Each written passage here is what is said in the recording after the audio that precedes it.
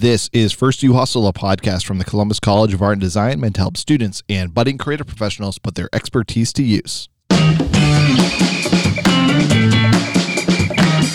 I'm Jordan Bell, and I'm the one that people come to and ask, hey, what can I do for work? And I usually ask, well, what's your major? And they say, illustration. I say, oh, you can do so much. And I'll say, what would you like to do? And they say things like album art, movie posters, editorial illustration. And I say, you can do all of that. And if you don't believe me, take it from an alum. My name is Roseanne Percival, and I am a designer and owner of 2D, 3D Design Incorporated in New York City. Roseanne remarkably has done all of those things. Her career in illustration has even broken into the third dimension, from album covers and movie posters to sculpture in 3D. She has covered a lot of territory, and she will tell you just how she did that. I sat in my old bedroom, and I set up a desk, and I set up my portfolio and my phone, and I started calling people. I just said, I want to work for Random House. I want to work for the New York Times. I want to work. So I had a list of all the people that I wanted to work for.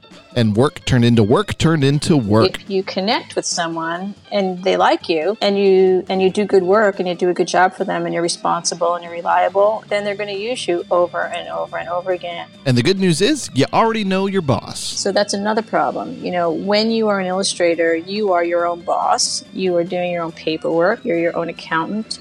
You are the one who has to go to the store to get your materials, your supplies. So it's really like running a small business, and it is running a small business. It's just your own small business. Hey, everybody, and thanks for joining us, and welcome back to a new academic year of First You Hustle. The semester is underway, and we're back with career advice for you on the go. But first, a little bit of housekeeping. Our podcast has won an award. Woo-hoo! And we have a new sound effects machine. Woo-hoo! But yes, an award. On whom's authority? That thing's never going to get old. On the authority of the Columbus Podcast Awards, we won our category Best Entrepreneur Podcast. So thank you to all those that voted and have supported. We are honored. As we enter year 3 of the podcast, we're looking forward to sharing more advice and insight to help you get your career started. We also don't want to cover the same old treks. Just so you know, this is an anthology series, so go back, look at our past episodes for topics that might be pertinent to you and your situation. A lot of our episodes are skill-focused and have step-by-step advice for doing things like putting together an application, interviewing, pitching to a client, writing resumes or cover letters. Some of our episodes are advice-focused with tips and insight on how to be the best professional you, like taking time for yourself, unplugging, checking in on your mental health, and being an active networker and community member. And one area that we really haven't jumped into is this whole wild idea of being an illustrator. Of all the majors that I advise, illustration is probably one of the most broad, ambiguous fields because, honestly, it's kind of not a field. It's more of an application within many fields. And as we'll learn from our guest, Roseanne Percival, your interests will intersect many different mediums, companies, and industries along your journey. There are a few threads that connect the many different things that Roseanne has done: networking, dedication, great self-management, in addition to sharp skill and talent, which means you too can find yourself in any corner of the illustration world, and it isn't a square. There are many, many corners, as we'll find out in our interview with Roseanne. I received my bachelor's from Columbus College of Art in illustration and advertising design. And then what I did was, while I was there, I decided to do some work. I was working basically all the way through high school and always loved to work, do things that were art related. So I had gotten some work from Ohio Magazine.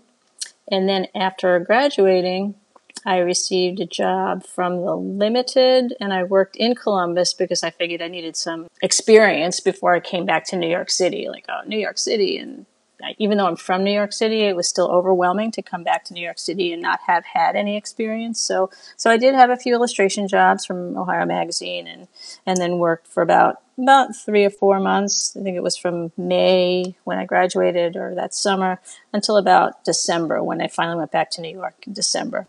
So the Ohio Magazine, was that like editorial illustration? That was editorial illustration, and I was happy with that because I got to actually illustrate some real stories, which was excellent. And then for The Limited, what I was doing was I was doing more technical things like hang tags for clothing and advertising design, which I wasn't so interested in. I really loved doing the illustration work. That was where my passion was. So I decided, it's time to go back to New York. When you were here in college, and you were thinking about what your job would be, did you vision it being like Ohio Magazine? Did you vision it being like limited, or did you vision it being something completely different? Well, I knew that being an illustrator wasn't really a desk job. It wasn't kind of like you go to one particular place and then, do a job, just become an illustrator. You would have to obviously be a freelancer in order to be able to work for several different companies, corporations, and magazines, do things like annual reports, logos. So I knew that I wasn't sure. I wasn't really sure back in the day, and this was 1980. So this was before they really taught us about careers and career paths and what you can do, what you can't do. It was kind of like, yeah, well, there's Brad Holland. He's got an illustration in the Society of Illustrators, and you'd go to the shows, and we got into the shows, and I got some awards at the Society of Illustrators, and it was always great to follow other illustrators, but it was always like they were on magazines. They were on the cover of Time, or they were in the New York Times, or they were in the LA Times, and you'd see all this great illustration out there, and so I kind of had a sense that I wasn't going to be tied into a place. And working for the Limited was actually a good thing to do, because I realized that was very limited, no pun intended. So when I went back to New York, I literally hit the grounds running with my portfolio. And those days, you actually could see people. You could make an appointment and get in and talk to a person. Yeah, I'm glad you mentioned that, because definitely the way we practice networking has changed so much. You mentioned, actually knocking on doors and scheduling appointments with people, and feels this day and age it's sometimes awkward to propose, but you can connect with people digitally. You can connect with people through networking events. So that idea of you need to connect to people has never changed. It's just the way you connect to people is what's changing. And so what was the position that brought you from Columbus to New York? Well, I came back to New York and I started to freelance. So what I did was I went back to live with my parents for a little bit, and I sat in my old bedroom and I set up a desk and I set up my portfolio and my phone, and I started calling people. I just said, I want to work for Random House. I want to work for the New York Times. I want to work. So I had a list of all the people that I wanted to work for. And I think this is sort of important, because I think, in your career path, you have to carve the way. You have to decide what you want to do rather than it being dictated to you. So I think I've always sort of done that, like, okay, well, what would I would like to do next? And then, or where would I like to be? And then you sort of, you knock at those doors and you see if they open. And you have to knock at a lot of doors before one opens, but one eventually does open. And the first job I did get was a double page spread for People magazine. And I thought, oh my God, I've arrived. This is great. I'm going to be so well known. And then I realized that a week later, the article came out and it was in the trash. And I'm like, oh, okay. So nobody saw it. And, you get a couple of copies and you put it in your portfolio. So that was kind of the life of an illustrator. You sort of keep hustling, and you'd get one job. And then my second job, I think I got a movie poster. It was called Nightmare, was the name of the movie. It was a Tom Savini movie. And I said, oh my gosh, I'm going to be a great, it came out in all the newspapers and it was everywhere. But what I started to realize was like, okay, well, it's just another job. So you're just another illustrator. There's thousands of you that are doing the same thing. And, so I just then was kind of moving around town and trying to get jobs. And one day I was a little discouraged, and I happened to be wearing a white shirt and black pants.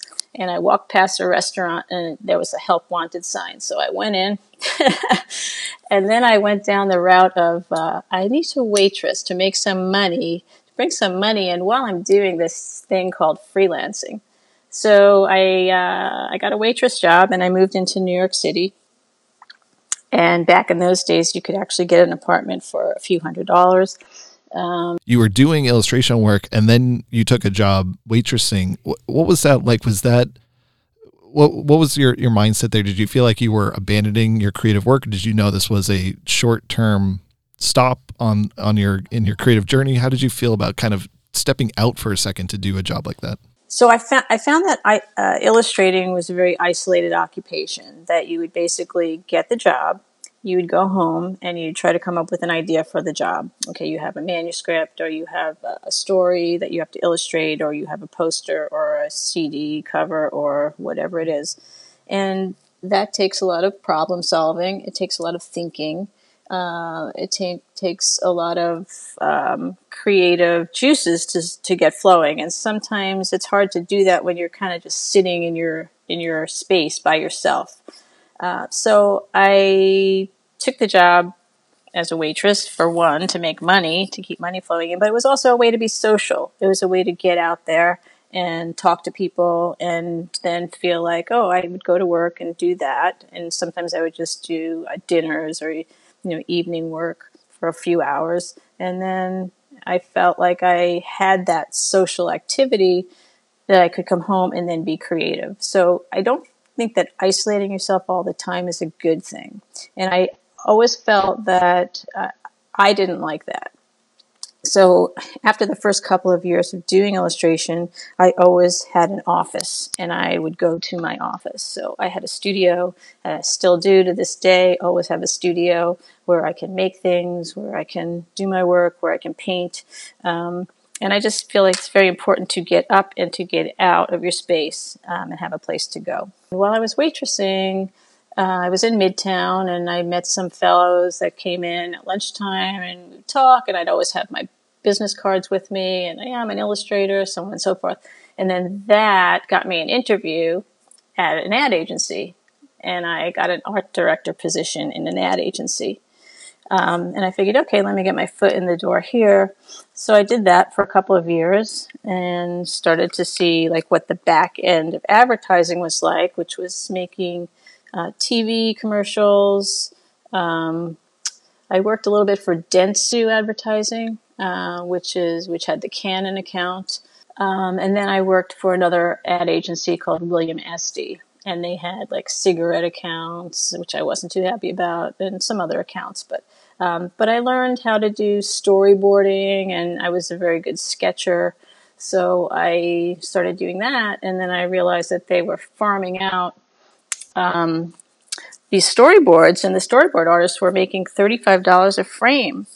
And I started to count that up and said, well, $35 a frame, if they do 10 frames, that's $350, overnight. And usually there's more than 10 frames in a storyboard. So I felt a little bit stuck in the agency, like I was doing all that work, but I wasn't getting paid fairly. So I decided to then leave the agency, and then I started to get work from them as a freelance storyboard artist. And so when I say one door opens, I think that, a good thing to do is to just sort of always be open and always say yes if somebody asks you to do something. And I think that's a good starting point. Like if you can sketch and you're willing to do, no matter what it is, a portrait or a painting of someone, or a storyboard, or any kind of thing. So, then I started to take those sketches and show those around. And then I got in to see a guy at Atlantic Records, and he loved my sketches. So he would have me do sketches for his album covers. And that was a real big step for me to get in with Atlantic Records. I started doing album covers.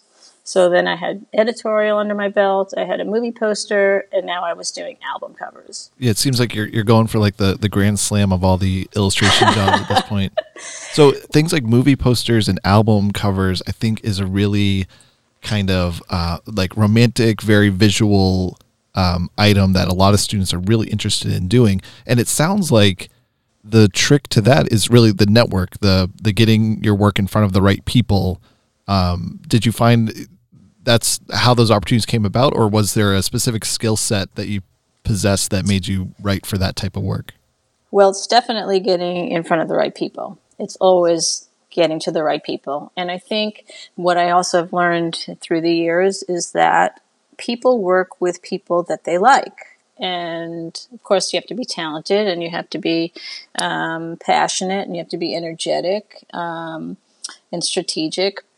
But I think that if you connect with someone and they like you, and you do good work and you do a good job for them, and you're responsible and you're reliable and you get the job done, then they're going to use you over and over and over again. And I have, a really good track record in terms of doing multiple jobs for the same company. So Atlantic Records, he used me to do, not just one little sketch, but then it went into, okay, I need an album cover. Can you do this album cover for this drummer? I said, yeah, great. And then it led to bigger jobs. So I think that, yes, meeting the right person is definitely advantageous, if not necessary. And how do you open those doors? These days it's social media, even going to parties, even going to events, even going to trade shows, all of those things. Just, you can get out there, meet people, give them your business card, always have a business card. I know these days maybe people don't want to print business cards, but people still do use business cards, even if they scan them into their phones or take a photo of it. It's a way for you to make a direct connection with someone. What was the consistency like? Were there long periods of time where you weren't doing any work, or was it always very consistent? Were there busy times where you were maybe juggling too much? What was the freelance load like? Well, in the beginning, like after I got that first article for People Magazine, I thought, oh, okay, great. I think I got paid $1,000 to do that, which was a lot of money at that point. So I got $1,000. I thought, oh, great. I make $1,000 is awesome. However, I didn't get the check for over a month. So that's another problem. When you are an illustrator, you are your own boss. You are doing your own paperwork. You're your own accountant. You are the one who has to go to the store to get your materials, your supplies. So it's really like running a small business, and it is running a small business. It's just your own small business. And then you can expand on that, which I did through the years. But you have to do everything. So your time is sort of limited.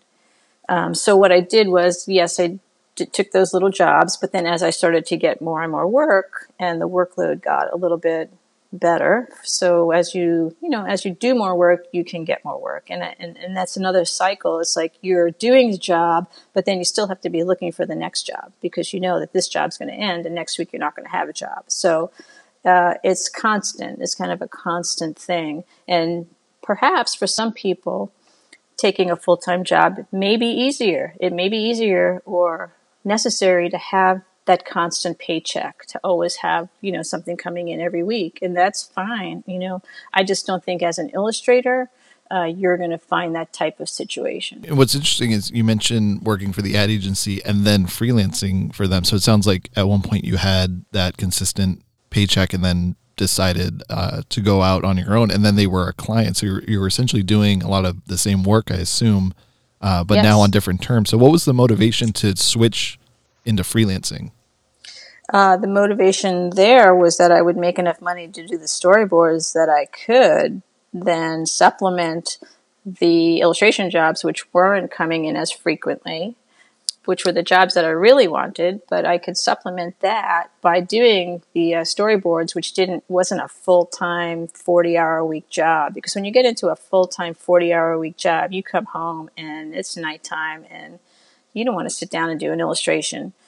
Or you might not have time. I mean, sometimes people need to turn around overnight. If it's the New York Times, they'll call you up and say, I need this article on Sunday. You need to do it. You need a sketch tomorrow and final in 2 days. So if you're working a full-time job, you're stressed out. You can't do all that. So it's a lot of juggling. And I think I talked about strategy. I mean, you have to have a strategy. You have to be able to save money. You have to have that little reserve so that what if you don't get another job for a month? Summers tend to be slow. You never know what's going to happen. The economy may go south. There are prosperous times and there are times where you're struggling. So I think it's always a good idea to, just have a good business sense too. Yeah. So it sounds like, there's pros and cons in both situations, and freelancing can seem the downside is that idea of like what happens if things get slow. But it looks like the plus side for your situation was that you got autonomy over the work that you chose to do, and therefore could do the work that you wanted to do. Correct. And then the other thing that happened was, I don't remember exactly how this happened, but I started to teach at the School of Visual Arts. And ironically, someone had seen my illustrations, maybe my storyboards, and they asked me if I wanted to teach storyboard art at the School of Visual Arts. So of course I said yes. And then that became a whole different path. Like, okay, well, I've never taught before. And the School of Visual Arts is set up that, the way it's set up is that instructors are working professionals. So the students actually have a really good sense of, okay, this person is a working professional, so I'm learning from them. They're actually doing this. So that was a really good path for me too. And I decided that I did teach there, and I did teach in another school called the New York Institute of Technology. And I was teaching graphics there. But what I did learn about teaching was that it's totally different than actually doing the job. Now you're teaching other people, which I love to do, but the attention span of, if you have 30 kids in a class, you might have 5 who are really interested in being there, and the other 25 are not so interested in being there. They're just sort of taking the class because they have to.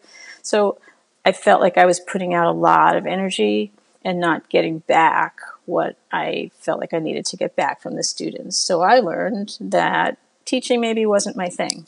Currently, you're still doing modeling. Why don't you talk a little bit about your current business?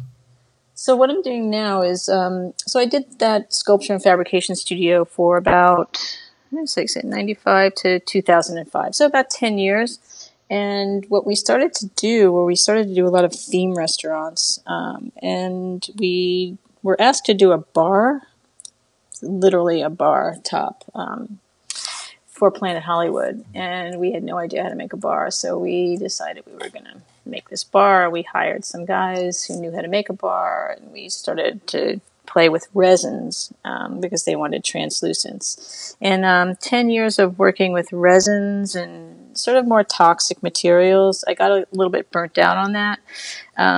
However, one of our clients was Whole Foods, and that was when Whole Foods Market started to come into New York City, and they started to get bigger and bigger. And so when I left that partnership, I started my own business, which is 2D, 3D Design Inc., and I took the Whole Foods client with me. And then I sort of segued into food, supermarkets, grocery markets, food halls, coffee shops. And I decided that, that was something that interested me. I love to cook. I love, good food. And I felt like that was going to be more healthy for me going forward than being around toxic materials and wearing respirators and sanding things and doing all that. So what does it mean to do food? Okay, so I am a designer still, and I am a designer for interior decor.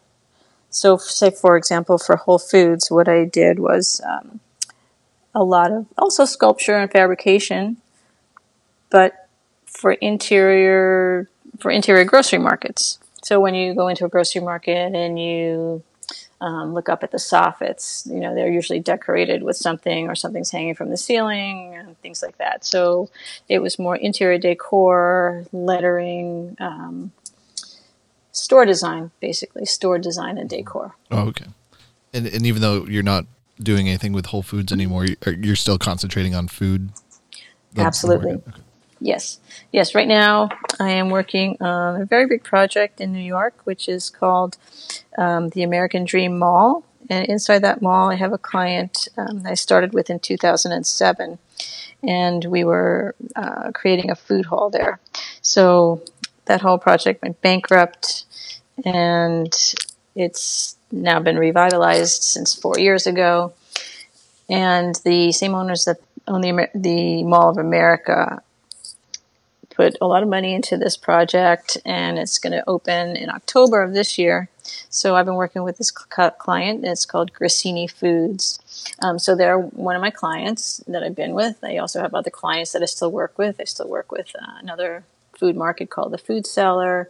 I've been doing kitchen and bath design. I've done design build over the last few years. So I still have my hands in other things, because another important message is never put all your eggs in one basket. Because you never know what's going to happen. I mean, that project I was working on, and I had, when I opened 2D, 3D Design also, I had 2 or 3 employees, and I had a shop in Brooklyn.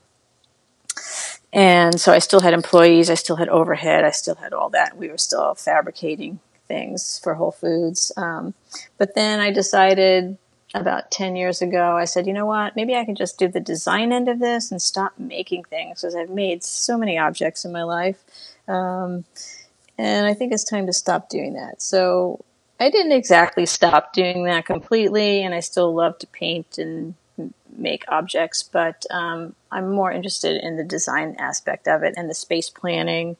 And so now I'm actually a partner in this business, and still have my other clients on the side, and it's working out very well.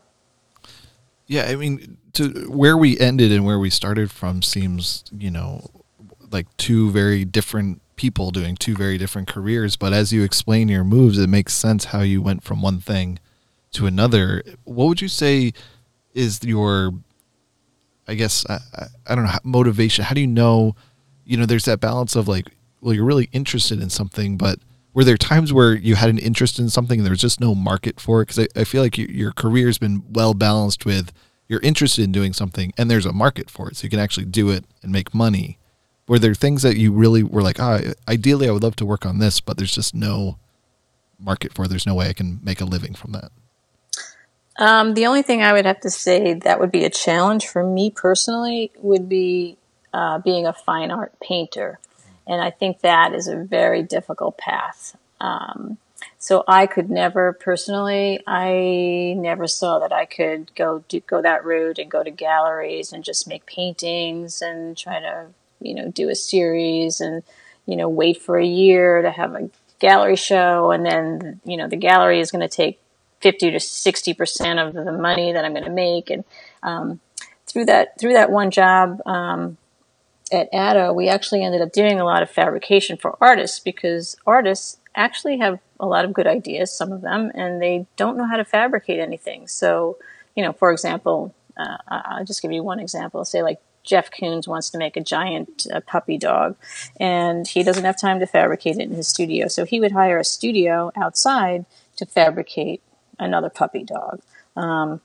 So we actually did art fabrication, and I just always thought that was a very difficult road to go down.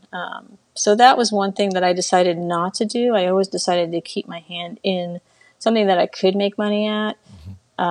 Even if someone, if I got slow, I'd talk to friends and say, hey, you need to do your kitchen design, or do you need to do your bathroom? I can help you, or you need a logo. And I just did whatever I could to sort of keep my focus on being creative and try not to deviate too much from being creative in what I did. But I seem to have made money going down that path, so I really haven't, and I haven't had to do too many other things that weren't art related.